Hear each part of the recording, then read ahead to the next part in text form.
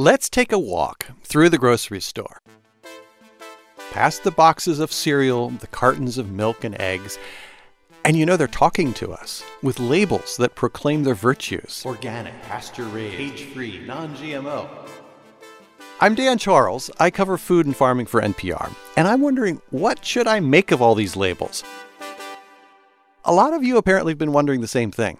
When it says organic, what does that really mean? When it says all natural, what does that mean? What does it mean if it's non-genetically modified? Is that better than some? Is it worse? Organic, are there different levels to it? It just seems like such a big, broad umbrella term. I want to know the answers because it does matter how food's grown. Farming is connected to all kinds of environmental problems. Pesticides, polluted rivers, disappearing habitat for wildlife. I don't want to make it worse. I want to do right by the chickens and cows. I want food that's healthy. But these labels, all natural, sustainable, bird-friendly. Experts agree it's a mess out there in the grocery store. I sometimes jokingly refer to it as the NASCARing of our food, that it's like, you walk into a grocery store and instead of just seeing the brand logo, you see the brand logo and maybe 5, 6, 7, 8 different logos that have suggestions of meaning. Don't give up, though. We have answers. This is your life kit for understanding food labels. 6 things you need to know to translate the strange language that your food is speaking into plain facts. We'll tell you what the labels mean and which ones don't mean what you think they mean. Yes, those labels exist. So another label. So non-GMO. You hear my sigh. And then, depending on what matters to you and if you have the cash, you can decide if these labels are worth your money. That's all coming up after the break.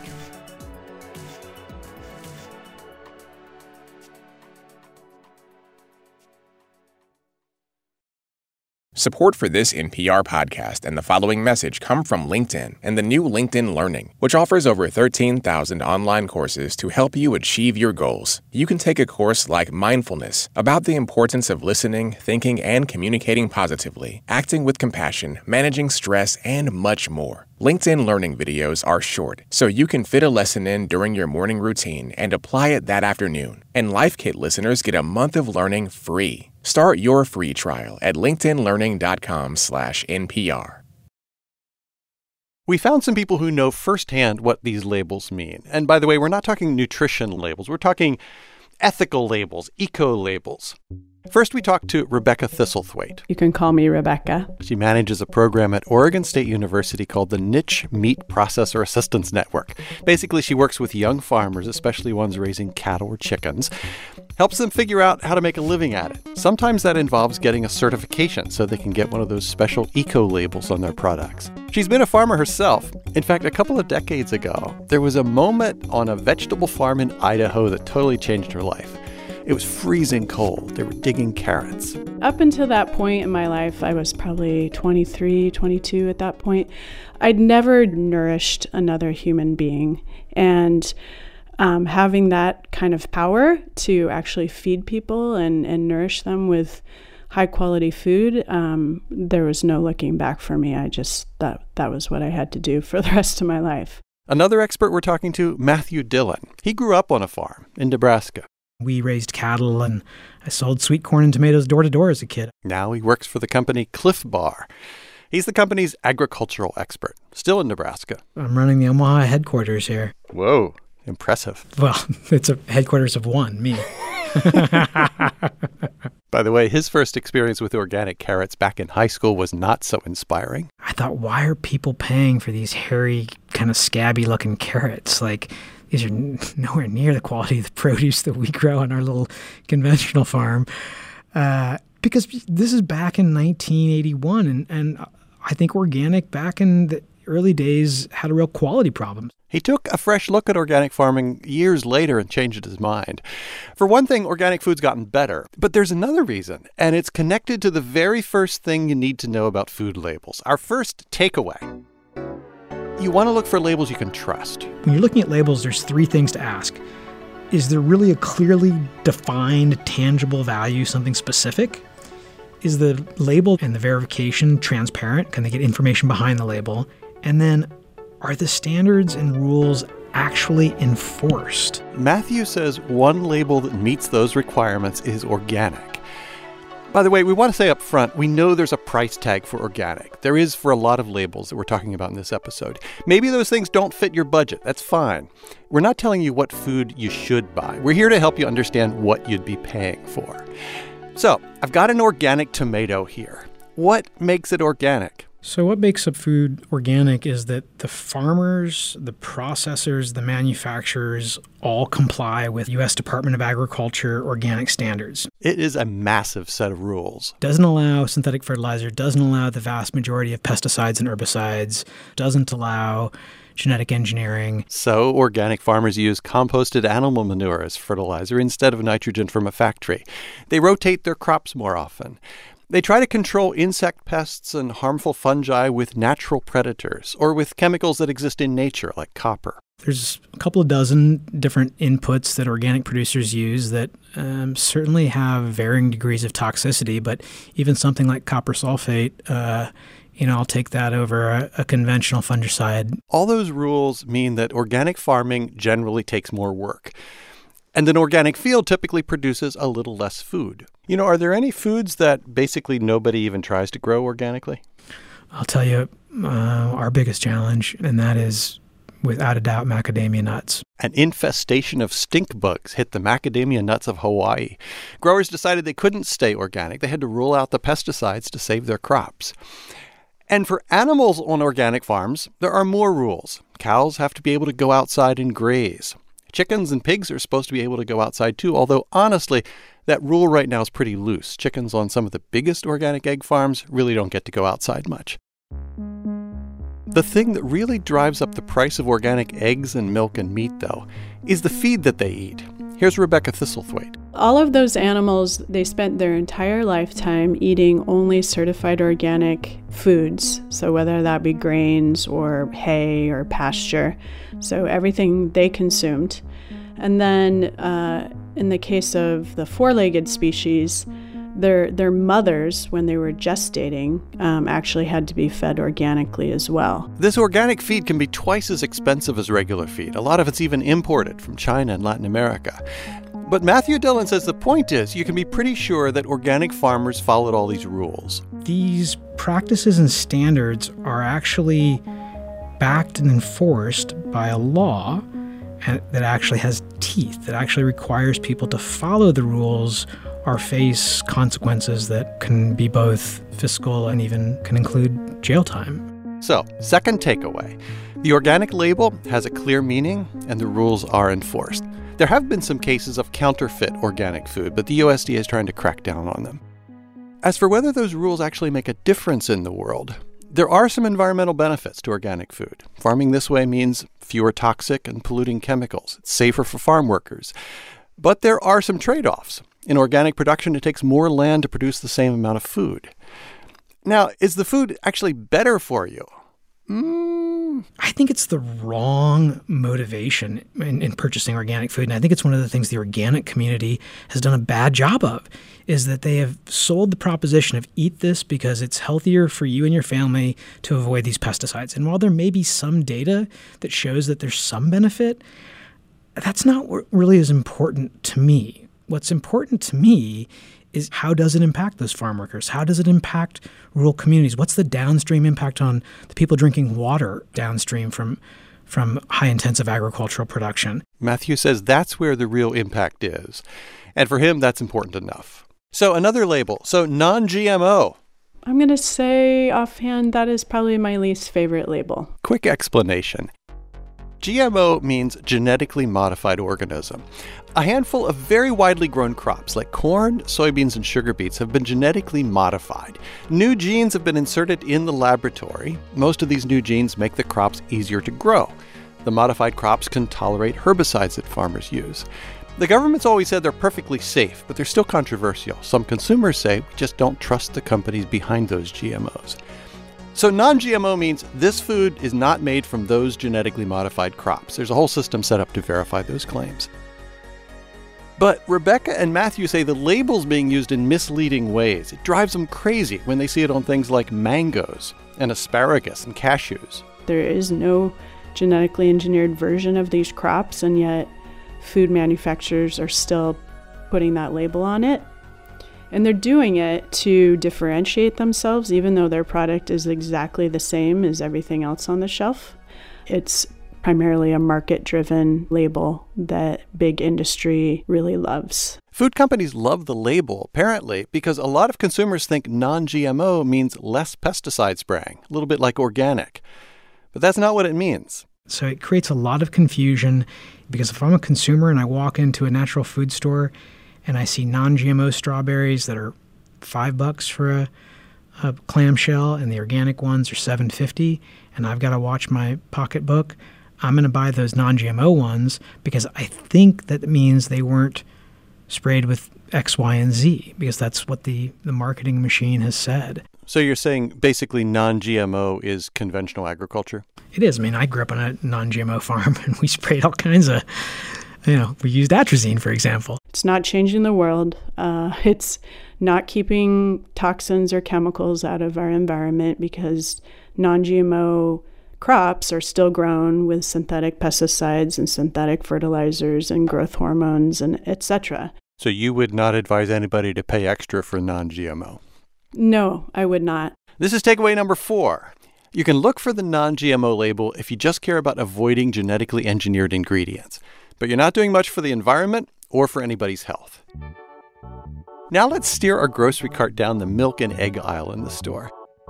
Boy, is it full of confusing labels, especially the eggs. Don't worry, we're not going to talk about every single label out there. One I saw on an egg carton recently was hand-gathered, which most eggs are hand-gathered, yes. So, yeah. Fortunately, we have Rebecca here to help. I should say I used to raise 5,000 laying hens on pasture, and it was also certified organic, so I know quite a bit about this. So let's start with cage-free. What does it mean? Cage-free just means the chickens are not in individual cages, but they are typically inside a barn. So they're living on the floor of a barn. There may be some perches in there, but they're packed in pretty tightly. You should not think of hens running around the countryside. No, not at all. Despite the packaging, they are not outside. Free range, I see that sometimes. Okay, so free range, according to the USDA, they are supposed to have some outdoor access. But you could have a large barn with 100,000 hens in it and just have a couple little doors. And, you go visit that kind of farm and there might be 30 hens outside that figured out how to climb out those doors and climb over all the other hens to get out there. So it's just, a shade away from cage-free. So basically it sounds like free range is pretty misleading. I believe so, yeah. And then there's pasture-raised, what Rebecca used to do. That is a whole different deal. Now, if they're actually on pasture and they have access to pasture, that typically means that you're having to rotate your birds around pasture, because if you just leave them in one spot, they'll turn it to dirt. This sounds really hard, actually, what you're describing. Was it hard for you? Oh, we moved our birds every single day. There's different styles of hen houses, but ours were actually on wheels. There was perches inside of them, and then there were ramps that they could go up and down. And we just hooked the trailer up to the back of our pickup truck and drove them to a new spot, and then set up the electric fence around them so that predators couldn't get to them. Yeah. I hope you got a lot of money for your eggs. Well, yes, they were probably the most expensive eggs in California, and I think some of your listeners would keel over if they heard the price that we were charging. Will you tell us? How much was it? Well, and this was, we sold our business in 2010, so this is several years back. We were charging $8 a dozen. You may be asking right now, why would anybody buy such high-priced eggs? There's some evidence you'll get some extra vitamins from pasture-raised eggs because the chickens themselves are foraging, finding good things to eat. But the main reason, Rebecca says, is that the chickens are getting treated better. They're just, they're sort of getting to express their natural behaviors more, so they're living a happier life, I would say. Now, if you want to support this, beware of egg producers who are trying to get those high prices without actually doing the work. look for the stamp of an organization that checks up on the farmers. It probably would be wise to look for that third-party certification. I think probably the most rigorous standards out there for that are animal welfare approved. This is actually the thing to remember when it comes to labels for a lot of animal products. There's eggs, but also beef or pork or milk. You see plenty of labels that promise better treatment of the animals. In beef, a big one is grass-fed, which means the animals never were confined in a feedlot. There's a certification for that. American Grass-Fed Association does a great job with that. So those two labels, I think, are probably the best for animal products: Animal Welfare Approved and American Grass-Fed Association. In big chain supermarkets, though, you may not find those labels. In that case, Rebecca says she'd go with organic. The organic animal welfare standards aren't perfect, but at least they're enforced. Before we go on, just a few words about seafood. If you want to know which fish are endangered and which ones you can eat with a clear conscience, we have just one tip for you. Check Seafood Watch, which is run by the Monterey Bay Aquarium. They have a website, also an app. They take each kind of fish and give it one of 3 grades: best choice, good alternative, or avoid. One last label to talk about. It's very different from the others. Fair trade. You see it mostly on coffee or chocolate, sometimes on bananas. These are products that come from places where a lot of people are very poor. We called up another expert, Kim Elena Ionescu. I am the Chief Sustainability Officer for the Specialty Coffee Association. Kim's been a fair trade advocate since college. I'd gone to fair trade demonstrations on the college campus, despite the fact that I didn't drink coffee and I didn't really know what fair trade meant. But then she got into coffee totally by accident. I wanted to be a publishing agent or something, and I thought that a good start would be to work at a bookstore. And a bookstore didn't hire me, and I walked next door, and there was a coffee shop that had just opened, and I talked to the barista, and she gave me a job. She started drinking coffee, first mocha, now she takes it black, no sugar. For a while, she was the coffee buyer for Counterculture Coffee in Durham, North Carolina. Traveled the world visiting coffee farms, some that were fair trade certified and some that weren't. What you thought fair trade meant, did it turn out that fair trade actually meant that? I don't remember in college what I thought that it meant. I thought it meant better, and better for people. And I think that in that sense, in many ways, it did turn out to be true. You see, fair trade does a couple of different things. It guarantees a minimum price to coffee producers, and most of the time that's more than the market price. Right now it's 30% more. But there's another part that's just as important, Kim says. For the most part, fair trade products are coming from small farmers who are organized into cooperatives. The smallholder cooperative piece is really important, and it's really different than how a lot of other initiatives work. Some of the extra money, that premium above the market price, goes to the cooperative, and members vote on how to spend it. It strengthens this community institution and actually gives people a little more power. I think those are the 2 main points, is that you're strengthening smallholder farmer cooperatives, and there's a minimum price guaranteed regardless of the volatility in the market. And chances are you're making somebody's life better. I hope so. You don't sound so super convinced. Well, that's where I feel like the marketing piece gets tricky. When we overreach in order to feel good, when we say that fair trade lifts people out of poverty, and then it turns out that after 10 years of participating in a fair trade cooperative, a family's still poor, then the buyer of their coffee might feel like, wait a second, you told me that if I bought this product, it would lift them out of poverty, and it didn't happen. Poverty is so much more complicated than just a price for coffee. I mean, it's possible that that producer has a very small amount of land, and there's no price high enough to make that tiny plot of land a viable economic support system for the family. So you feel like sometimes the labels kind of overpromise? I think that they certainly did. You know, when people distrust certifications, I think it's partly because they feel like they thought it was going to do more. In fact, we heard something similar from all of our experts, like Rebecca Thistlethwaite. Labels they're like Band-Aids. They're just superficial, kind of feel-good solutions to systemic problems. And this was practically the first thing that Matthew Dillon told us. Labels frustrate me, feeling this responsibility to change the world with our shopping decisions. Our shopping decisions won't change the world, he says, which may seem like a downer. But Matthew says, really, people walking around the grocery store should feel relieved. I think they should, first of all, understand that fixing the food system, improving the food system is not all on them, that they shouldn't feel guilt and shame about the purchases they make. Focus on political decisions instead, like environmental regulations. And that is our final takeaway, folks. If you want to protect the planet's soil and water and get rid of poverty, sure, buy that organic tomato, but don't leave it at that. Okay, we've covered a lot of ground here. Let's recap.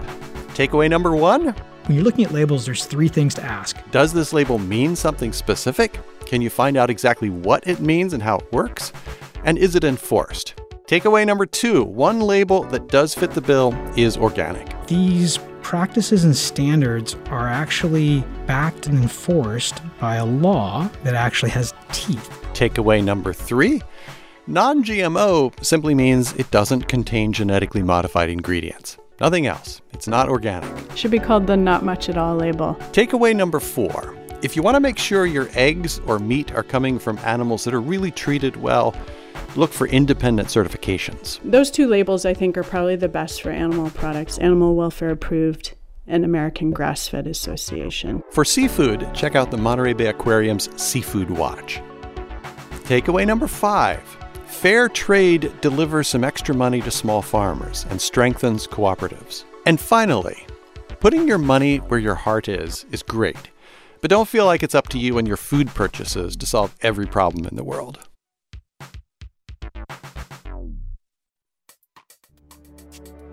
For more Life Kit, check out our other episodes. We have a whole guide on getting out of debt.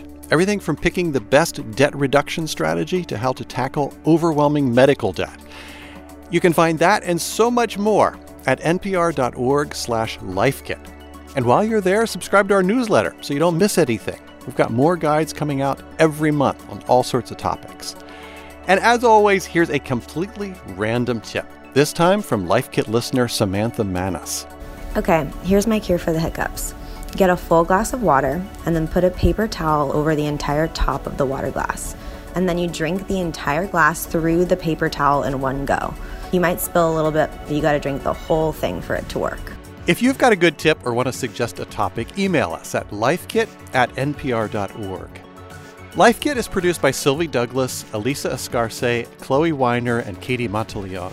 Megan Kane is the managing producer. Our digital editor is Carol Ritchie, and our project coordinator is Claire Schneider. Special thanks to Jen Altschul. Music by Nick Dupre and Brian Gerhardt. Neil Carruth is our general manager of podcasts, and the senior vice president of programming is Anya Gruntman. I'm Dan Charles. Thanks for listening.